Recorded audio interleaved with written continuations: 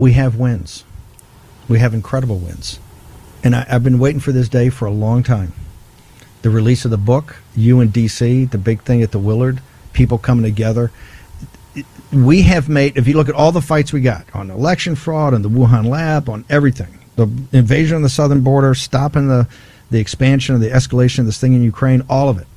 The thing I'm most proud of is what this little apparatus has done to give a voice to people to get the discussions about the mask, to have moms get involved in the schools, and particularly in the vaccinations. I knew zero about vaccination when this started.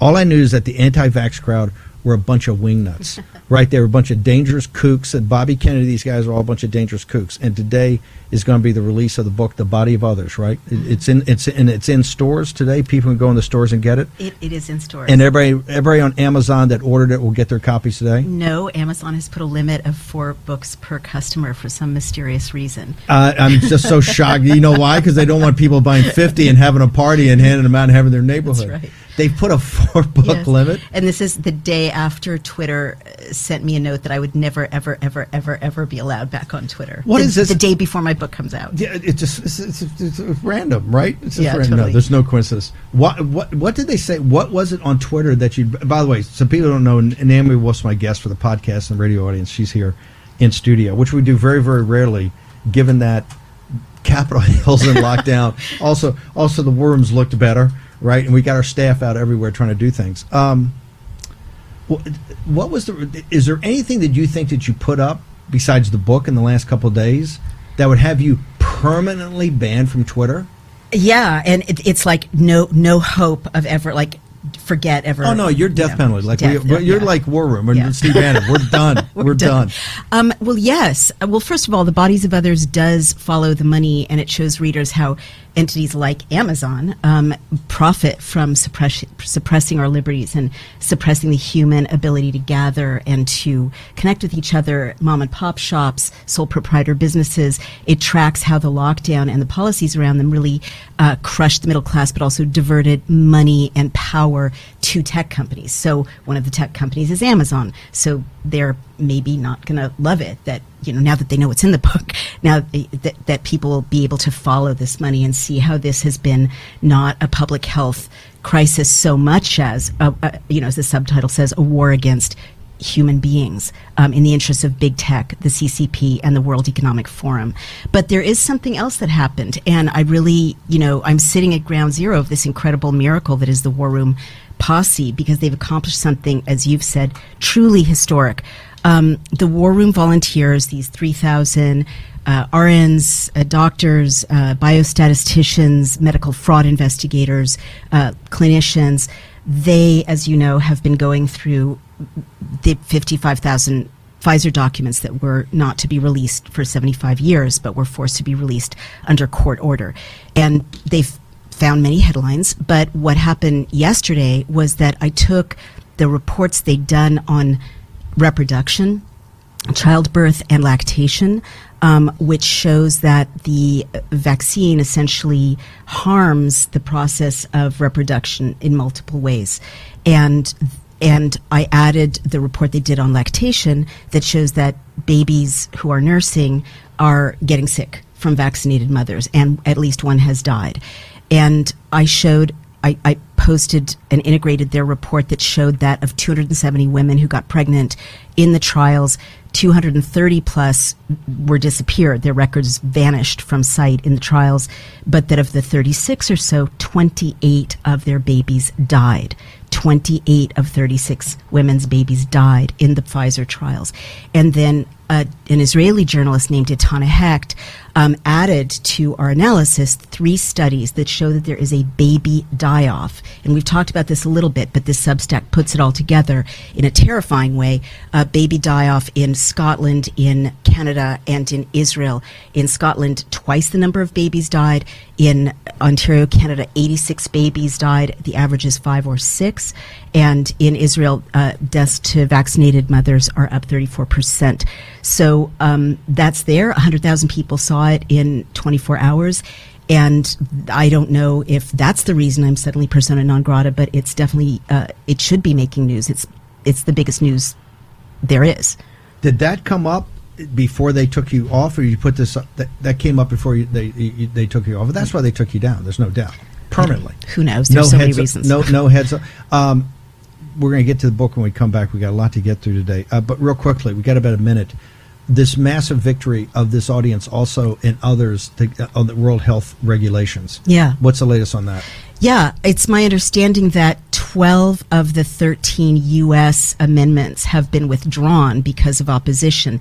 But also credit to African nations, they have not had, exactly, they know what slavery is, right. And they know what it means to be colonized. And they were like, no, slow down, we're not going to hand over our sovereignty. So it's diplomatic speak, but they said we want to not fast track this, we want to slow walk this, meaning not right now, yes, and meaning never. We got to be at the ramparts, but this thing for right now is dead. And it's the reason that other nations, when they were alerted to the fact, otherwise this thing was just going to glide through. Sail through. And so you're right, there are huge victories, but they just keep coming over the top. These evildoers, they just don't stop. Don't be sad. Okay, I'm happy we're winning. We're happy. Okay, we're going to take a short commercial break. Got the name. And by the way, I finally got my hard copy, The Bodies of Others. Amazing cover. Some incredible pull quotes back here. Tucker Carlson, Dr. Paul Alexander, Eric Metaxas. But I have to say the money quote, Stephen K. Bannon. I mean, come on. That's going to sell some books. People turn. This is amazing. The Bodies of Others, The New Authoritarians, COVID-19, and the War Against the Human. That's a pretty bold subtitle, ma'am. What do you mean by that? And yet not bold enough. I mean, this book, predicted exactly where we are now. It goes into detail about the role of the World Economic Forum, and that was before the World Economic Forum said, let's just take all your sovereignty forever. And it also, I wrote this subtitle before looking at the Pfizer documents, that you have to conclude over a year of harms, over a year of damage, targeting, the fetus, the amniotic sac, lactation, survival, neurological disorders. I mean, this is a war against humanity, and I don't want to believe it. I don't want to reach that conclusion. You just showed images of the southern border where thousands of people are flowing in. I mean, we've stayed ahead by being willing to look at the ugliest thing that is before us, and we've managed to counter each time by being among the first to say, oh my God, this looks like an invasion, or oh my God, this looks like harms against the human species. So having looked at all the evidence that I offer readers here, I've concluded, and the Pfizer documents and the invasion are just some more examples. World Economic Forum is another example that there is a war against humanity waged by these oligarchs and by the Chinese Communist Party and by the World Economic Forum. They want to keep us suppressed, autistic, crippled. They want to keep us subjugated. They want to take all our stuff. There was a massive transfer of assets during the lockdown, and they want to mask our children so that our children will not have good communication skills and be American children. Essentially, they want to suppress American culture. They want to invade our sovereignty. They want to dilute our sovereignty. How much more do you want? The evidence is in. So, we've never seen this before, but history shows that people who realize, oh, it's 1933, I've never seen this before, but I'd better get out of here, those are the ones who survive or fight back. Talk about your journey in writing the book, etc. I remember the first time we had you on, I think it was in March of 2021. The audience goes, oh my God, no, she worked for Hillary Clinton, and she's a super liberal, she's super progressive, she's on MSNBC. And then, because many of these new authoritarians are people that you've known your entire life. So that whole journey, when you sit here and say, hey, they're doing this, this, and this, I know many of the people that you were colleagues of, and they may still be personal friends, they fall into the new authoritarians. Are you saying my friends are tyrants? No. What's scary to me is to sit here on MSNBC and see the embrace of the national security state, to see the CIA guys, to see the New York Times and the MSNBC rubbing up and hugging on the CIA, the worst aspects, the guys that got us and destroyed us in Vietnam, the same things, the lies of the Iraq War. You see the same characters up here, and you see the Republicans who used to tell those lies, Wallace, all of them are up there every day, and you're sitting there going, this is like through the looking glass. Upside down world. It's upside down world. Yeah, we used to be the ones, the liberals, the left used to be the ones protesting the CIA and fighting for free speech and bodily autonomy. ACLU, now it's all that. right upside down. But I wouldn't I wouldn't see this as a partisan thing, because if you look globally, it's a script. It's a global script. And Canada is run by a liberal. Scott Morrison was a conservative. Boris Johnson's a conservative. It's really transnational, and we saw that with the World Economic Forum power grab.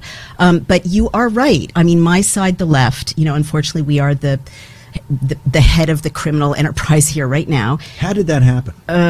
I'll tell you, but I just want to say one thing, which is I do go into detail in a couple of chapters in the book about what it's like to be basically in the left-wing media elite, and how there's a flaw in reasoning among us that if we're doing it, it can't be bad, right? And it's profound. Like, but if the CIA is directed by one of our guys, they can't do anything wrong. But if it's us, injecting children, it can't be wrong because we're good people.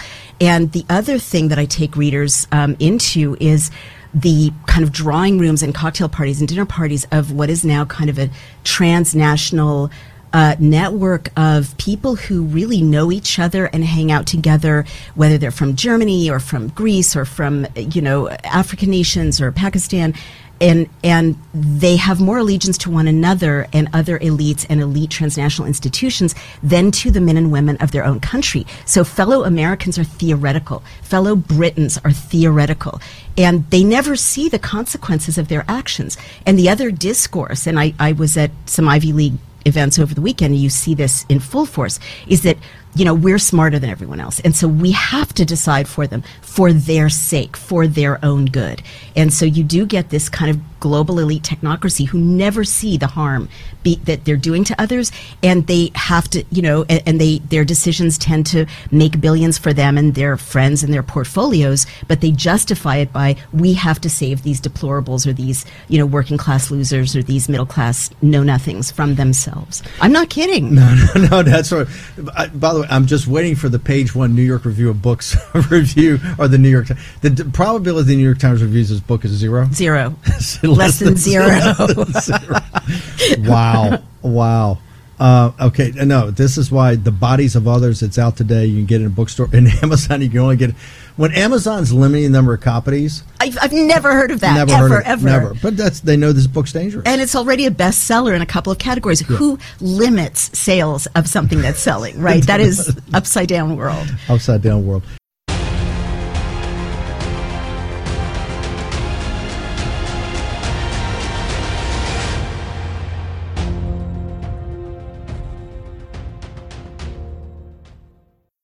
Todd, this is the problem.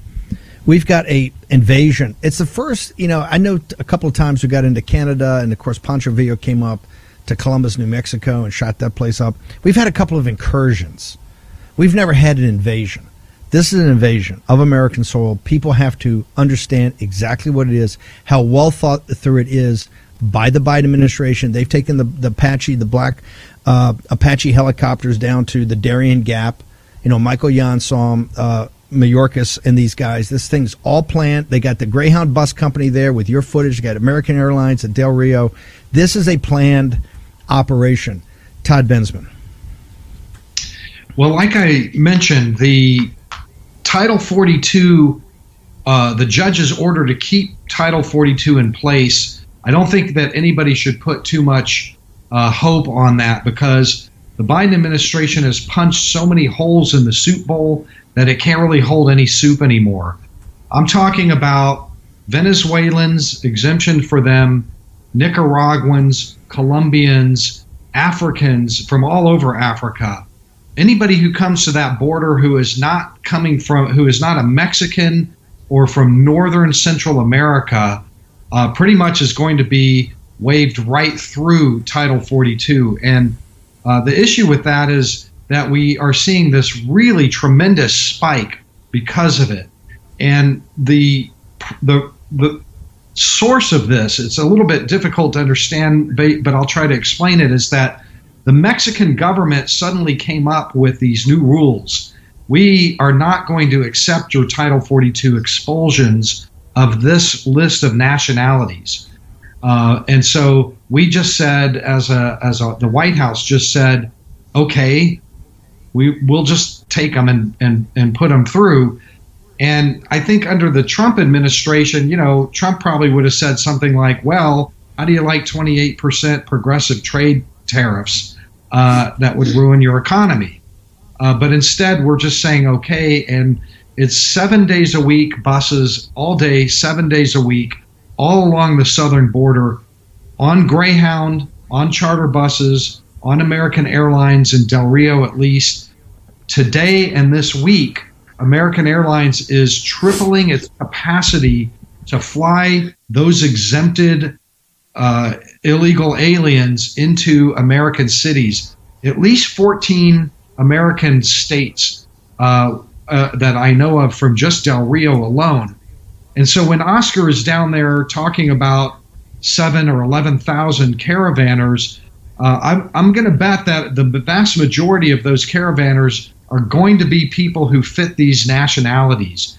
And they're going to come to Del Rio because we have American Airlines and Greyhound and a Biden administration that's just waving them through. So Title 42, I think, is over. I wouldn't put a whole lot of hope on that. I know people were thinking about, great, there's legislation proposed to put Title 42 to make it permanent. But you could.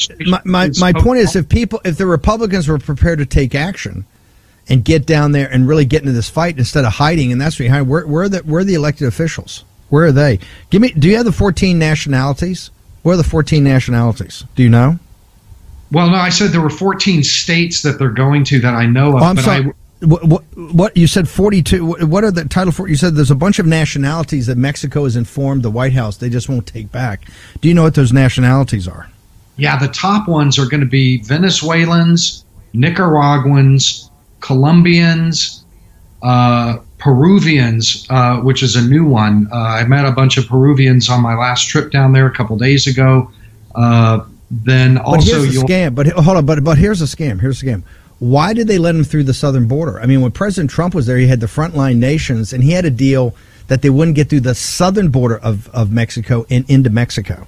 Why are there all those? Everything you just named has to come through the Darien Gap.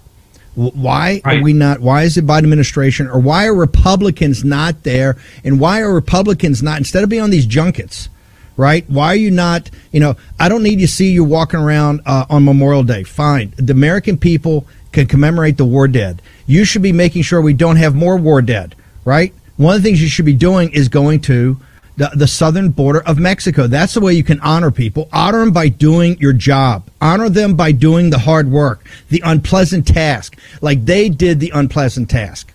They gave all, and trust me, it was all unpleasant. No glory in it. It's all unpleasant and nasty. Why these elected officials sitting there, giving me all this hollow talk, all they do, why are they not on the southern border of Mexico? Mexico just says these nationalities, well, everyone you just mentioned, Michael Yon and you guys and Oscar Blue can tell you, they all got to come through the Darien Gap to get to Tapachula. This is the scam. It's a con. This thing is a total, well thought through con. And Biden, these guys think they're not going to get impeached. They're living in a dreamland.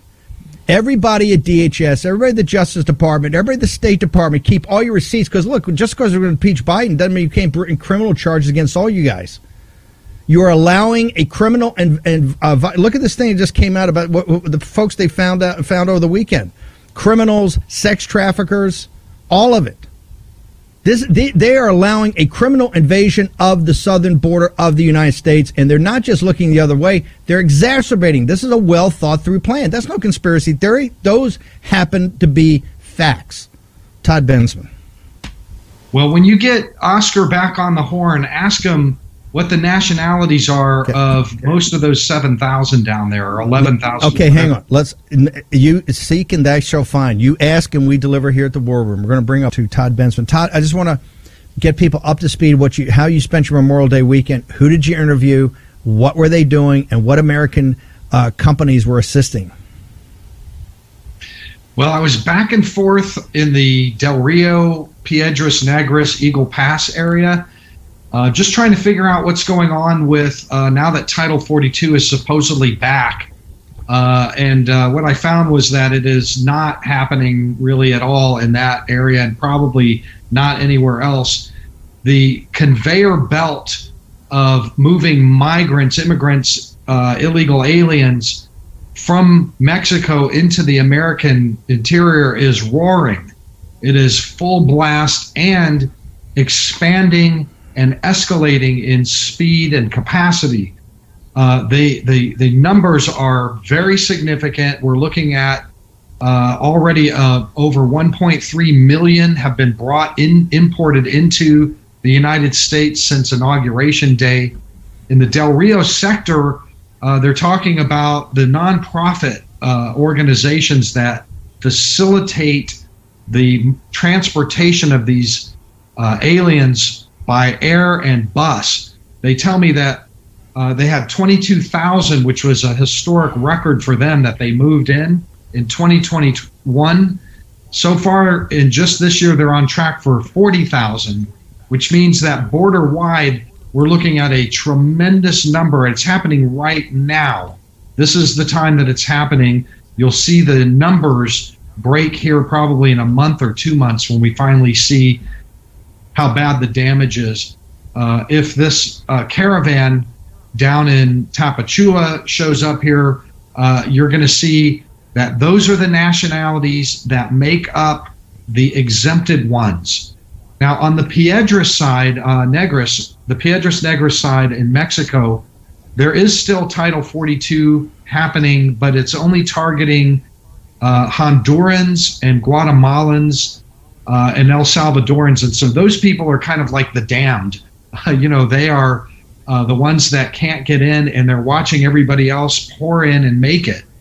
So they are runners. They're trying again and again. I had them surrounded. They had me surrounded, complaining about how the Biden administration won't let them in. Every one of them has a residence card, a Mexican permanent residence card for asylum in Mexico. Lots of maquiladores down there hiring, but they don't want that. They're using these Mexican cards to just get to the border. Wow. Todd, real quickly, how do people get to you at CIS? How do they get to you? We'll get into the Greyhound and American tomorrow. How do they get to you at CIS? How do they get to you on social media?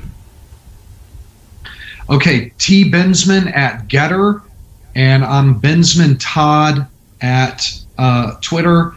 And my book is America's Covert Border War, which is all about the jihadis who are in that caravan, who are in the mix and on the trail on the way here too. We've had 42 jihadists cross the border on the watch list, the FBI watch list, in the last 12 months, and more are coming all the time.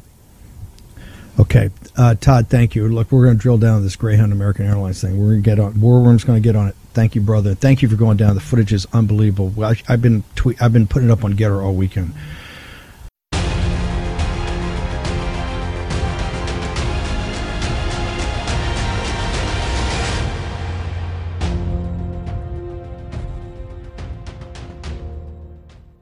Hi, everybody. Dennis Prager here. Fireside Chat number 239. Otto is real. Whoa. Okay. That was a new one. Was that in reaction to 239? So this guy, I was just in Alaska. I literally came back today. And it is amazing. Two things amaze me. First, I was up there for a number of lectures, and I must admit I was touched by this. More people stopped me in Anchorage and even in rural Alaska to get selfies and say hi than even where I live in LA. And needless to say, almost everybody mentions Otto. I spoke to one large group, and the bio included reference to Otto. The actual printed bio. You're a hit, man. You are a hit. And as I always note, never goes to his head. By the way, if you haven't been to Alaska, may I suggest that you visit. It was not my first trip. I think it was my fourth, but I never ceased to be touched by its beauty and met a lot of wonderful people, which I do everywhere, because there are wonderful people everywhere. There are awful people everywhere and wonderful people everywhere. And a basic trick in life is maximize the number of wonderful people in your life and minimize the number of awful people in your life. But especially maximize the number of wonderful people. That is one of the great blessings of my life, the number of wonderful people that have come into my life. It's impossible for me to overstate how much that means to me.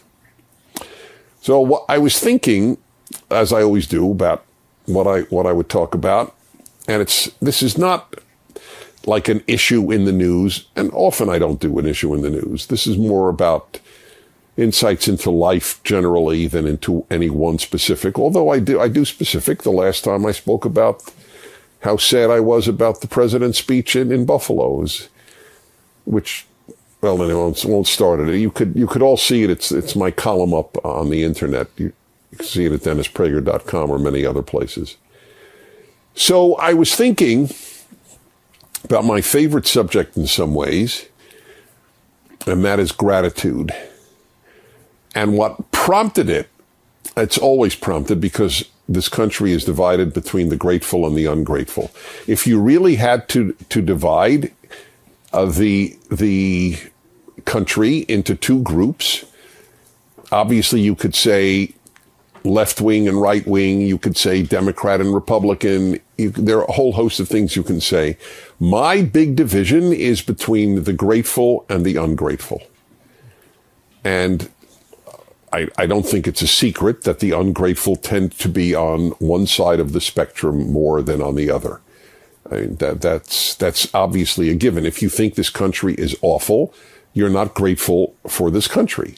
That's not a political point. It's a definitional point. But what prompted me to think about it was I'm working on the 4th volume of my Bible commentary. I didn't do it in order. I did Exodus, then I did Genesis. So that was book 2, book 1, book 5, Deuteronomy, is coming out later this year. And I'm working on Numbers, which is the 4th of the 5 books that I'm doing, which is the first 5 books of the Bible. It's called the Rational Bible. And if you think these fireside chats are valuable, I promise you there's nothing more valuable than my life's work into those books, the Rational Bible. So I was working on the 11th chapter of the 4th book, Numbers, and it's really phenomenal.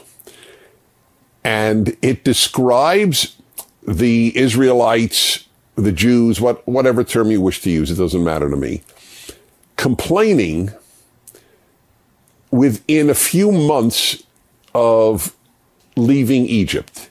They were slaves for hundreds of years, horribly treated, beaten, enslaved.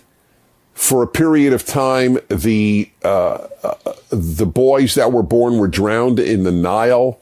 I mean, they went through hell, which is what slavery is. It's hell.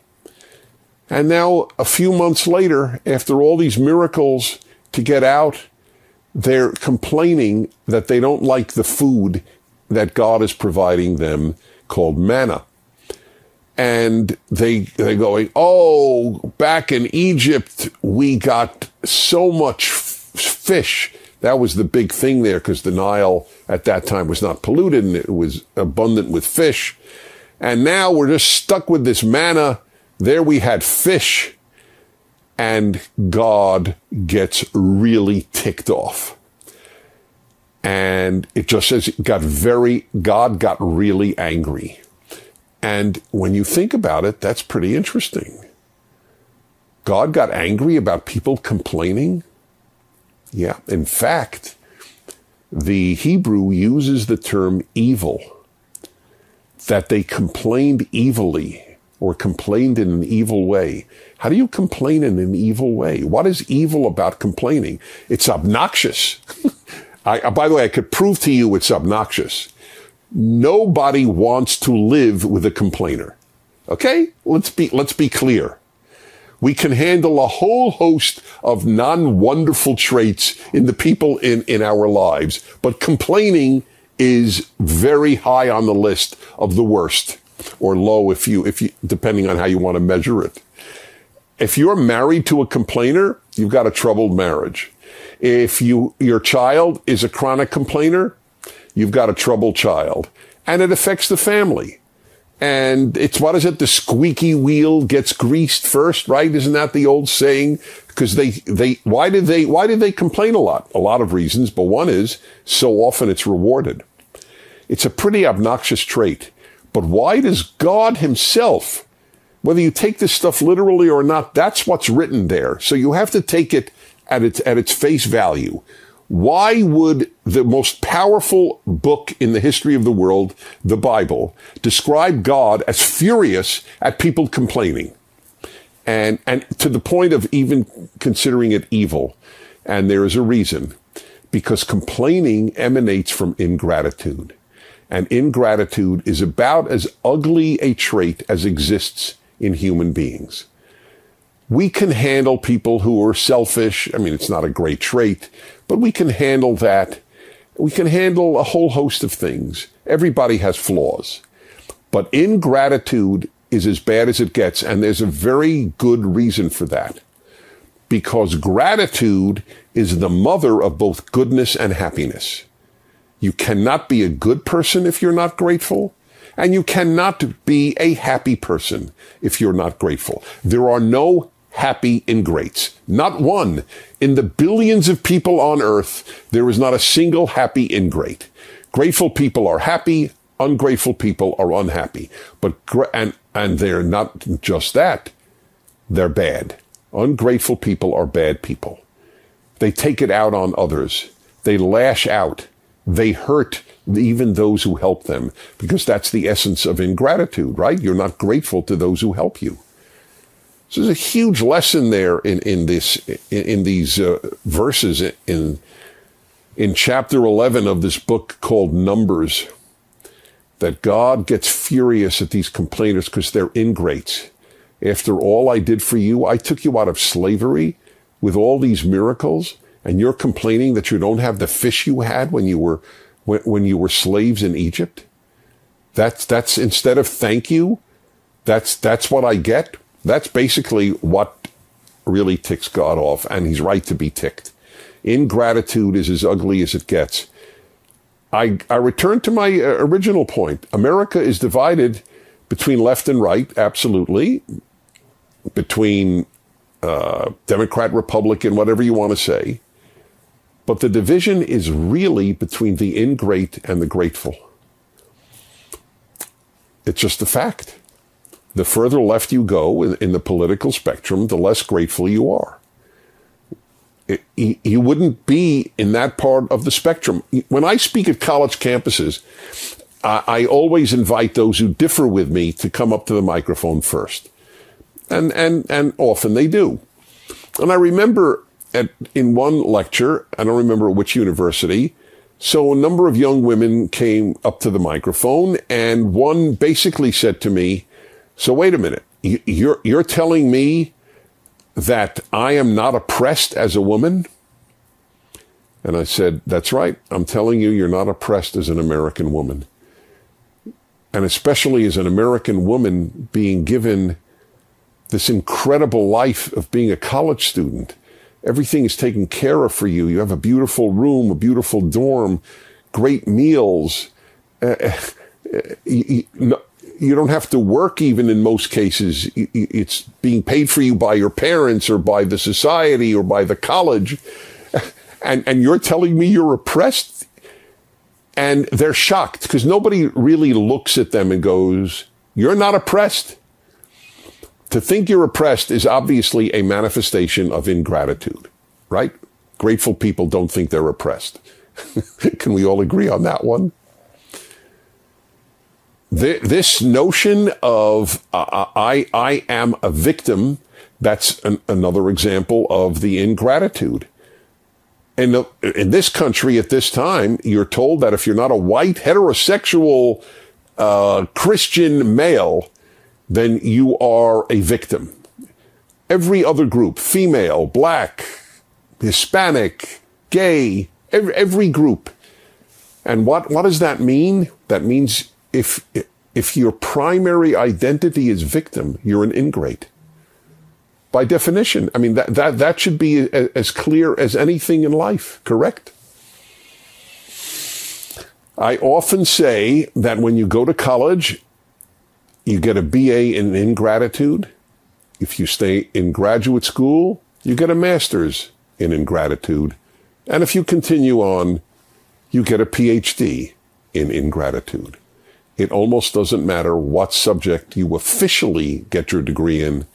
The real degree is in ingratitude. And that's ugly.